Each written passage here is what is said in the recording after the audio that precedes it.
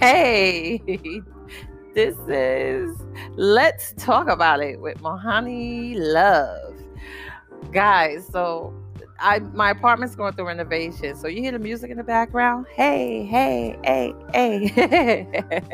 I mean, you know what? These people are just moving around like nothing's going on, and that's just how everyone should be. Do not let this coronavirus get you down. Also, I did my video this morning. So I will be posting that later. You know, I have to edit it the best way I can. Find your happy, find your peace. Something I want to talk about also is think about our ancestors. Even when we saw them in movies, we never saw one with a cold, right? Or one that's has an issue. The only issue they had was how they were treated. But when in hard times and struggle, what they would do was read the Bible and sing their songs. They would sing those songs, the gospel songs.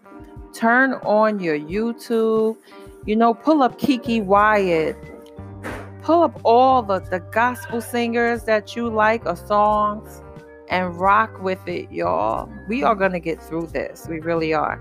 I hope you enjoy my video. I did it this morning.